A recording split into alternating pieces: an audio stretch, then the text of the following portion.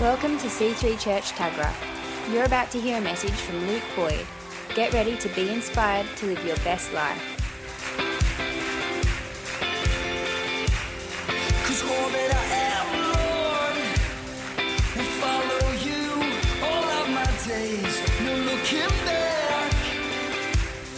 I've left behind my former ways.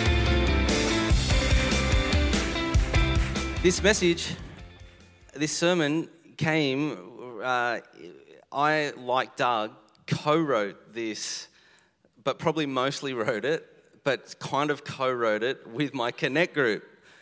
So shout out to my Connect group. I love you guys.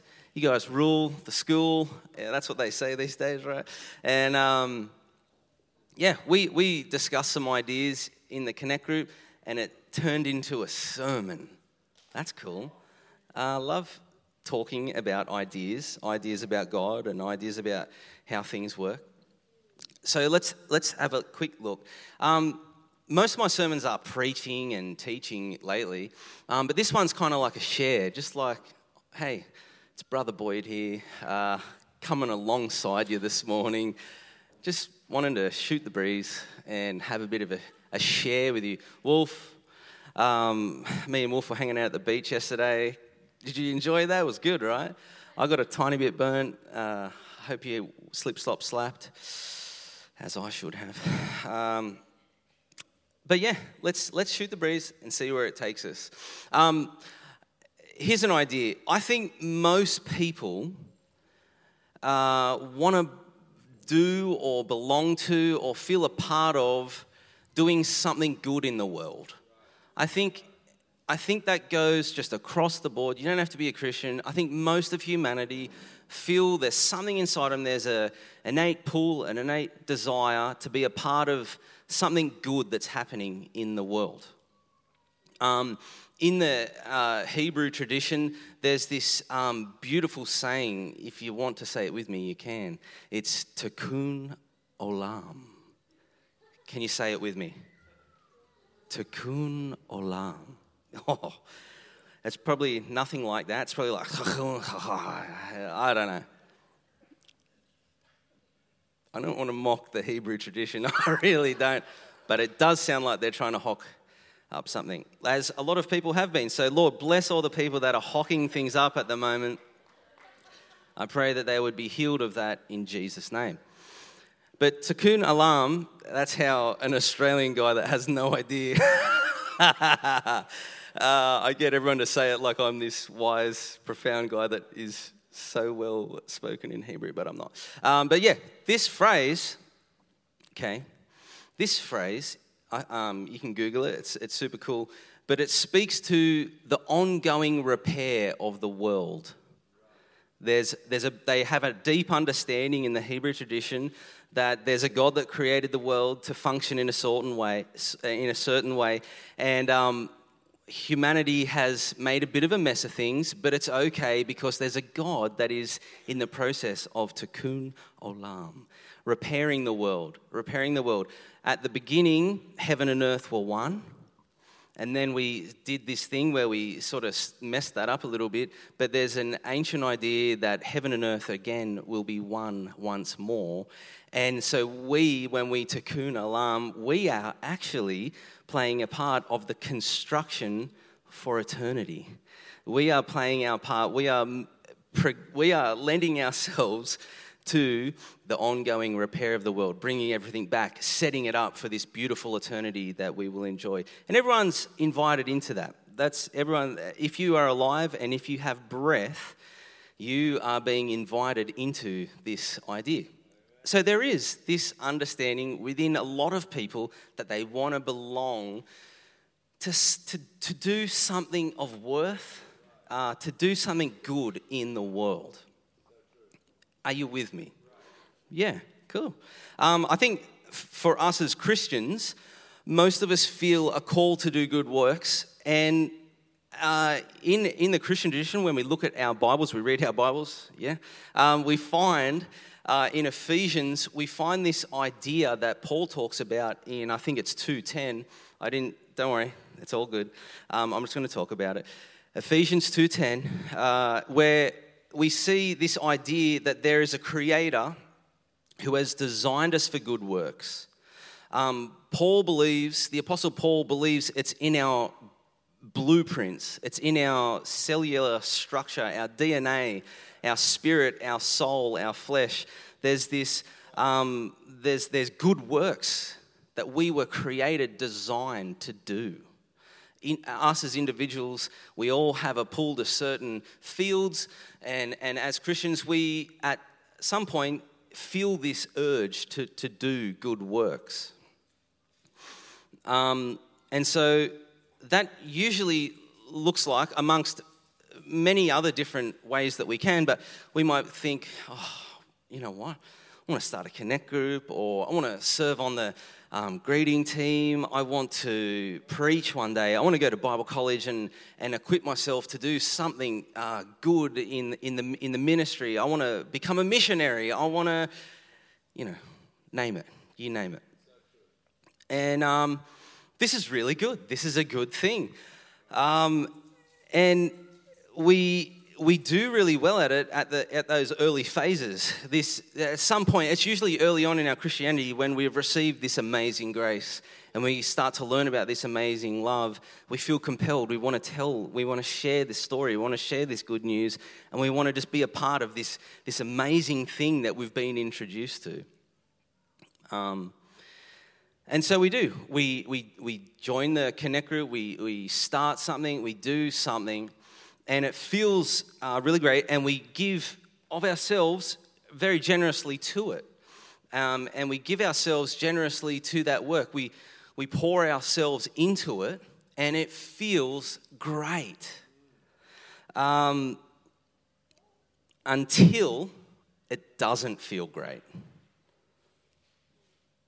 I think a lot of us start off with these great ideas of entering into the Tikkun Olam of the universe, and we start doing things, we start doing good works, and it feels great. And then as we keep pouring out, all of a sudden, it doesn't feel so good. And we are like, I've got to serve on the thing in the morning. I've got to do this, I've got to do that. I've got a connect group. It's on tomorrow night. Damn. We get to this place where the initial stages felt really good until it didn't feel so good. And this is what I want to talk about this morning. This is where we're at. This is what I really want to get into. This not feeling so great. When we are wanting to, we feel there's some obligation almost now. It's gotten to that point where it's like I feel kind of obligated. Yeah, that's a word. Phil, help me. Obliged. Thank you. And we get to that point even. By the way, you were dressed very snappy this morning. That jacket, you were looking extraordinary. Sorry, just had to say it. Go see Matt. And so we get to this place. It's not so great. And I got this idea, and I was talking it through with my Connect group. I had this idea. Maybe you've learnt how to give of yourself generously. And I believe that. I think we naturally do that pretty well, especially in this church. We've learned how to give of ourselves generally. But maybe you haven't learnt how to receive generously. And so there's a disconnect. There's a deficit happening. You have a good working relationship with the Lord where you rock up to work, you clock on, you do your thing, and then you bail. Maybe you can give of yourself generously, but you haven't learned how to receive generously. I have a feeling that a lot of us, I know I have it many times in my life, have found myself in that place. And let's talk about that. I believe many people here either have forgotten to do this or you've never really spent time practicing the art of receiving from God. This is super important. I imagine it like this. It's really quite simple. You've got a cup and a tap, and somewhere that you're pouring the water into. You turn the tap on, you fill the cup up, and then you pour into whatever it is you're doing. So I feel this is a word for our church. I honestly do believe this is a prophetic message to our church. I feel that there are a lot of people that are they're really used to doing this, okay? They're really used to pouring themselves out, but they're not used to going back to the source of the water flow and filling it up. The whole idea of this year, which was a divinely inspired spark that was given to our pastors, was to rest and revive. Now, to revive, we must learn the art of receiving, because if we don't, we're just wasting our time. We've got to learn the art of receiving from God. We really, really do. It's time for you to stop doing this 24/7 and start doing this. Yeah? Are you with me? Good. This is a good thing. If you do that, you'll be at a deficit. Have you ever felt like, or even found yourself saying, when it comes to doing these good works, I just feel like I've got nothing to give anymore? Or I just feel so empty. I just got nothing. It's because you don't. This is a very honest assessment. Congratulations. You are in tune with yourself. You're in tune with your soul. You have gotten to the point where you've been doing this. Now you're empty. You got nothing left to give? Yeah, that's right. You've poured it all out. It's time to receive generously from the God that's constantly giving of himself generously to you.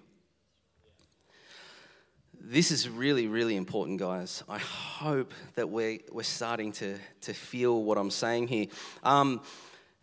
When we give generously without receiving generously, we tend to empty ourselves out until we are a shell of who we once were. And this doesn't feel good when we're a shell of who we once were. It doesn't feel good. And in this state, I find, from personal experience, it's easy to get jaded and bitter. You dry up, you crack. In this state of constant pouring out and not turning the cup over to be refilled, you will become a shell of yourself, and you will find it very easy to become jaded with the whole idea of playing your part in Tikkun Olam. Ooh, this is real talk. I can tell because it's very quiet. But this is good. It's good to explore this idea, to let it move us, to let this talk shake us up, and maybe help us to change how we do things. This state, becoming jaded and bitter, we see really quite profoundly in one of my favorite stories in the Bible, one that you've heard me talk about a lot of times. We find it in Luke 15, chapter 28 through to 31. We see the older brother. I call it the parable of the good father. A lot of people call it the parable of the prodigal son. It picks it up in 28. It says, the older brother became angry and refused to go in, so his father went out and pleaded with him. But he answered his father, look, all these years I've been slaving for you and never disobeyed your orders, yet you never gave me even a young goat so I could celebrate with my friends. But when this son of yours, who has squandered your property with prostitutes, come home, you kill the fattened calf for him. He's ticked. He hasn't learned how to receive. He's been constantly on the pour out, thinking that that's what his father wanted. But maybe his father didn't want him to be on the constant pour out. Maybe his father's heart is revealed in what he says to him immediately after he hears his son's rant through. He says, my son, You are always with me, and everything I have is yours. Please just let that sink in right now. You have a father. In case you didn't know, I say this all the time. The father figure here, Jesus is painting the father figure. This is the God character of the story. Jesus is talking about God. He paints him in the picture of a father who is saying to his child, you are always with me, and everything I have is yours. You can almost hear him saying, you could have had a fattened calf whenever you wanted. You could have had it. Everything I have is yours. You got access to everything I have. You could have taken and used and received anything you wanted, but you didn't. I never required you to be on the constant pour out. You can almost hear the Father's heart. I never required you to be on the constant pour out. You could do this as much as you do that. You can do this as much as you do that. I never required you to just be constantly doing this.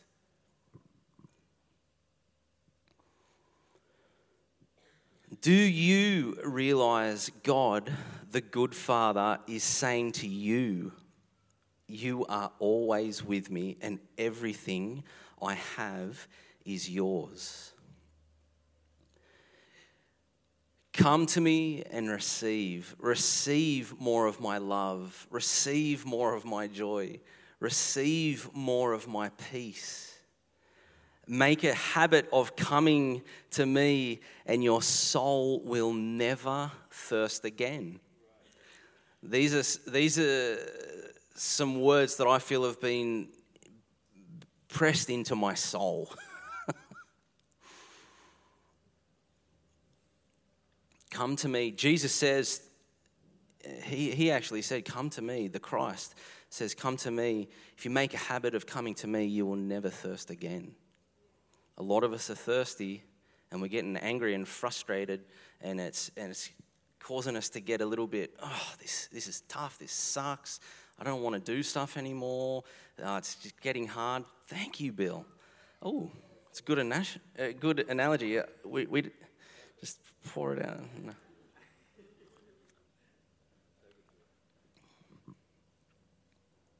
No.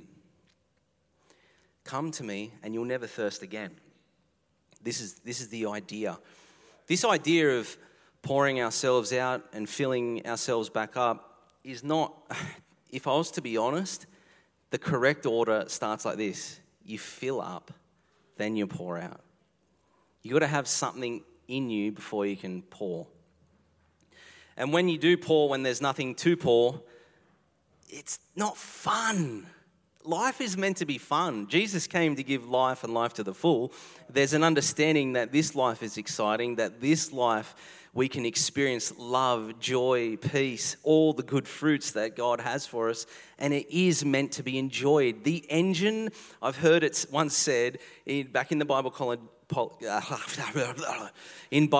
days, that the engine that's driving the universe through all of its creation is God's joy. This whole creation is a joy to him. It's the engine that's driving everything is God's joy. You're here because it pleases God. Guys, this is the life he wants us to live, but if you don't fill up, it's no fun.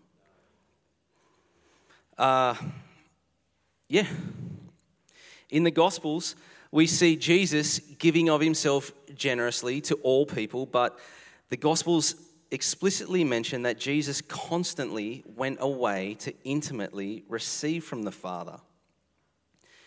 The busier Jesus got in his ministry, the more time he spent getting away. Most people in our culture, if things get busier, what do? We add another service. We start another connect group. We do something else. We start doing more. But Jesus doesn't necessarily work that way. He knew that to do more good work, to do more good ministry, he had to get away and receive more. So instead of feeling like, you ever heard people say, I just don't have the time for this or the time for that? Jesus made it a priority, and he was a busy guy, but he made it a priority that he had to get away. He'd just get away and fill his cup back up. Jesus mastered the art of filling up his cup. You couldn't do what he did without it. And guess what? Jesus is calling us to do even better things, even more things. So we got to get this. If Jesus did it, I think we should probably go, that seems like a good idea. Maybe I'll try to do it. I'll have what he's having. I'm going to have a crack at getting away from everything, and I'm going to stop doing this until I have nothing left. And I'm not going to let myself actually get to the point of having nothing left. I'm going to just get away and receive. Okay, so this sounds great, but what are we going to do about it? We're going to have a little bit of time. We're going to open up the service in a minute for us to stand and to meditate on God and to spend some time with him and practice the art of receiving. But let's just have a quick little look at what's left for me to say. I got to say it all. In my sermon last Sunday, I spoke about Jesus promising us that that when we are asking, we will receive. When we are seeking, we will find. And when we are knocking, the door will be opened. Now, I want you to listen to this. It's about opening yourself up to God and actively posturing your life to receive from the divine. It's a conscious thing. It's not just going to happen. You got to be thoughtful. You got to allow yourself some space and time to open yourself up, to consciously become aware that there is a God who is always with you and everything he has is yours, and allow him to fill you. And I understand that we all connect to God in different ways, but I think we can all practice this art of allowing ourselves to become consciously aware of the God that is always with us. Yeah? This is a practice. So the Christian mystics would call this like meditating, but it was an art form, it was a discipline, it was a practice, it was something that they did. It wasn't something that they thought about, and it wasn't something that they knew was a good idea. This was an art form that they would practice. So my encouragement for us is to stop and actually practice the art of receiving. Oh, but I feel so dry and cracked. Yes, I know. This will help you feel a little bit better. This will help fill you up to the point where it's like, oh my gosh, I'm excited. I'm ready to go. I'm good to go. Yeah? Now, let me just ask an honest question, okay? And I don't want you to put your hand up or give me a response. I just want this question to sit with you. When was the last time you prayed to God and said something like this, which is what I've been doing lately, because I thought, why not? Why am I not doing this? When was the last time you said something like this to God? God, could you please lead me deeper into joy? Or, God, could you please lead me deeper into your peace? When was the last time we actually stopped, recognized what we needed to receive from God, and actually just spent time asking him, seeking him, and knocking on the door for it to be open so that you can receive this good thing that you know your soul needs? When was the last time we actually did that? It's an interesting thought, isn't it? When we ask God these kinds of questions, what do you think is going to happen? Or how do you think this feels for God? How do you think? It's not like Jesus paints the picture for us, seek and knock. He paints the picture that even fathers that just blow it, when their son asks them for something good, he doesn't give them something bad.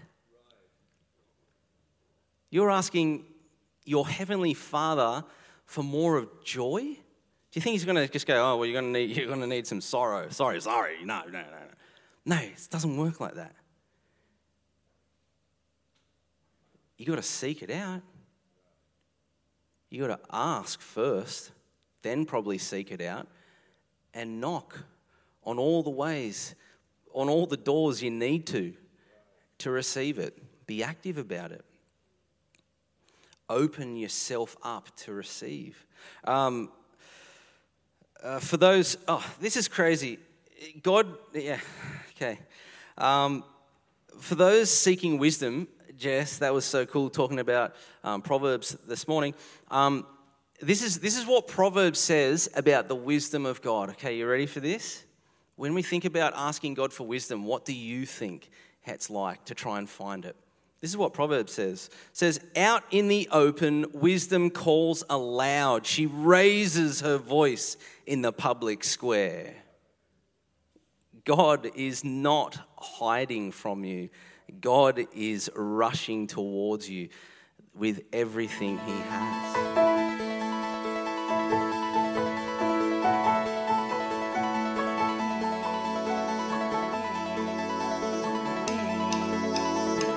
We hope you enjoyed listening to this message.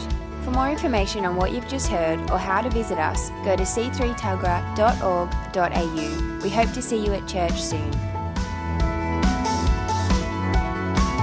There is no greater love than that of yours. We want the world to know, so we'll rise in selfless faith.